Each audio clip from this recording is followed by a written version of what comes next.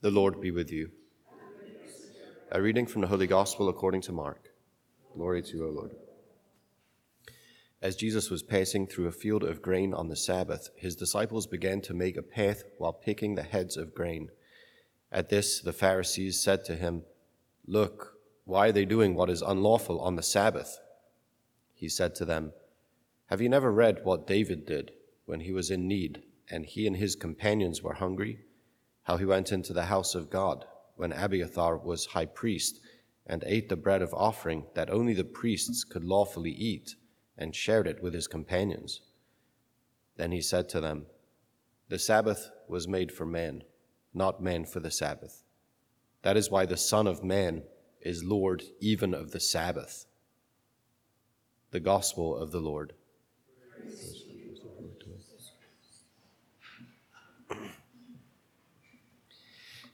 Yeah, I have some of the same reaction as yesterday, which is to say that, here, right at the beginning of the Gospel of Mark, you have everything.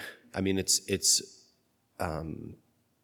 rushing at you, as it were. It's the narrative, the forcefulness of the proclamation of Christ's kingship is right in front of us.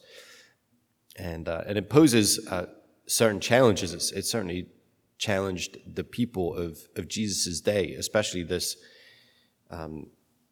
pressure group, whether a religious and political pressure group, the Pharisees, who, although they have no official authority, as it were, find themselves in the place of self-appointed guardians of Israel and the agenda of Israel, and what they would at least want to propose something of a kingdom of God themselves, like a kingdom of God movement, the guardians of that movement by which God will be king. And yet here again, right from the beginning of the gospel, you have the narrative of how God is becoming king in and as Jesus of Nazareth.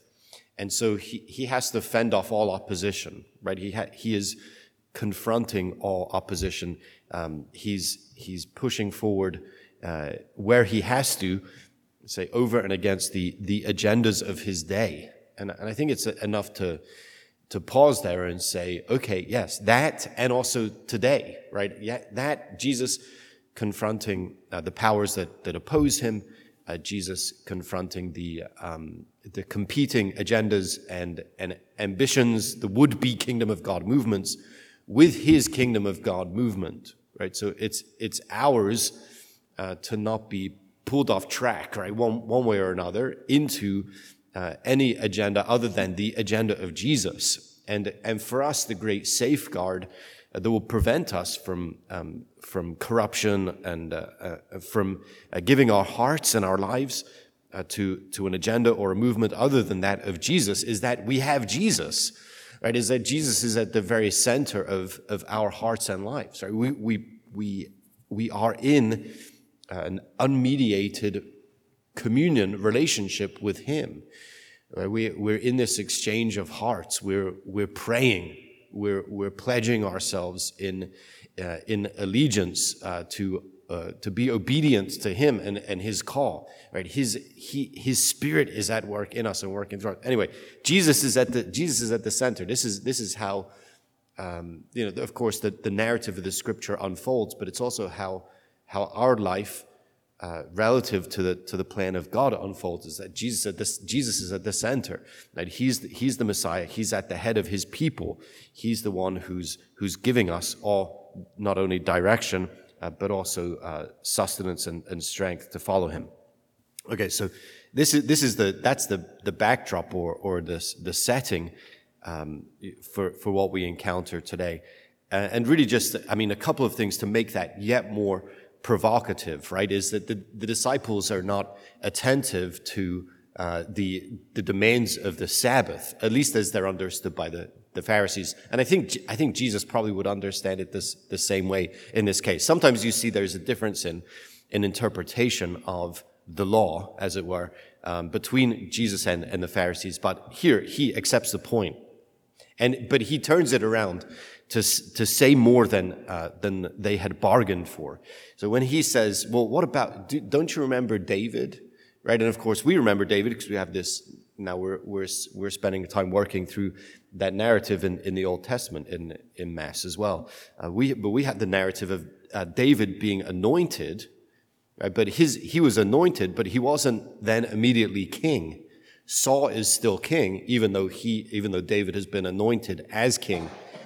There we're supposed to hear that echo here, where Jesus is using the example of David, who's on the run, which is why he has to go into the house of God and eat the bread of the presence. Well, it says bread of offering, but I was getting that from Petre, actually. The bread of the presence, or the bread of the face. This is the face of God, to see the love of God. The rule doesn't apply to the Messiah, right? The rule, and Jesus is saying, well, of course, that's me, but more so, and my followers can do at least what the rule can be broken, at least in the same measure as David.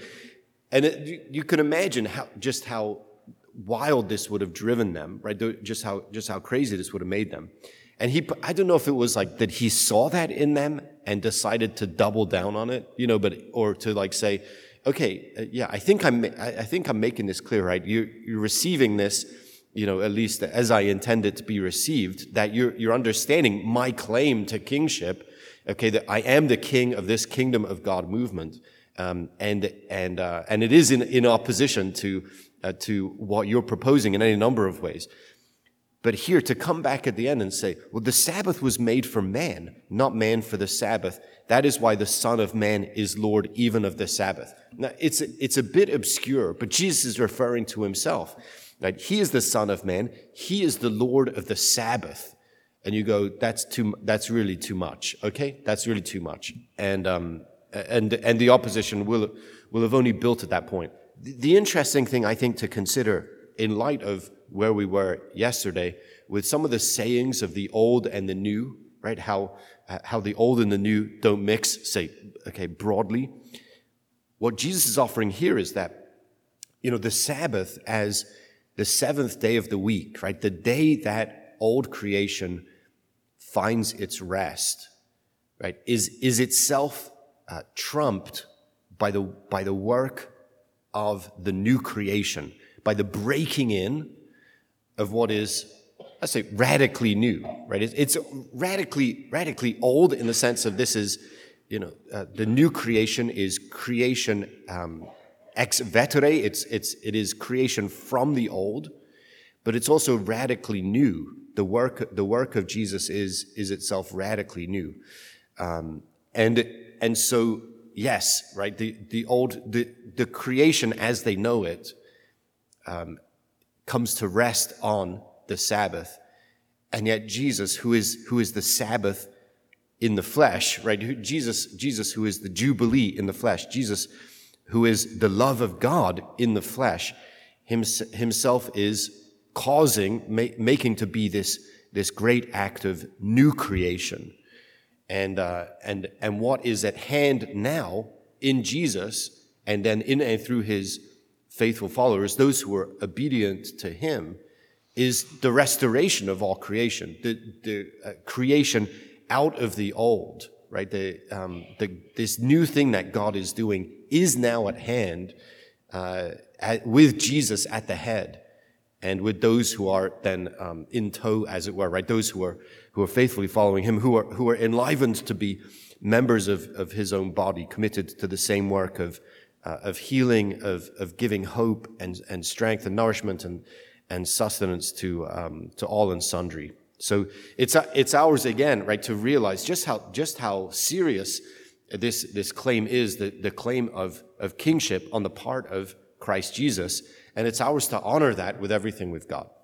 And so and we're in the perfect place to do that, of course, because here we're caught up into the action of new creation. We're caught up and we're nourished and sustained by the great act of new creation, Jesus' death and resurrection, where we're nourished and sustained by his own life of love. We're transformed to be ever more like unto him, and commissioned again in his sending to go and bring his own life of love to bear wherever we go, to bring his loving and merciful rule to every corner of creation.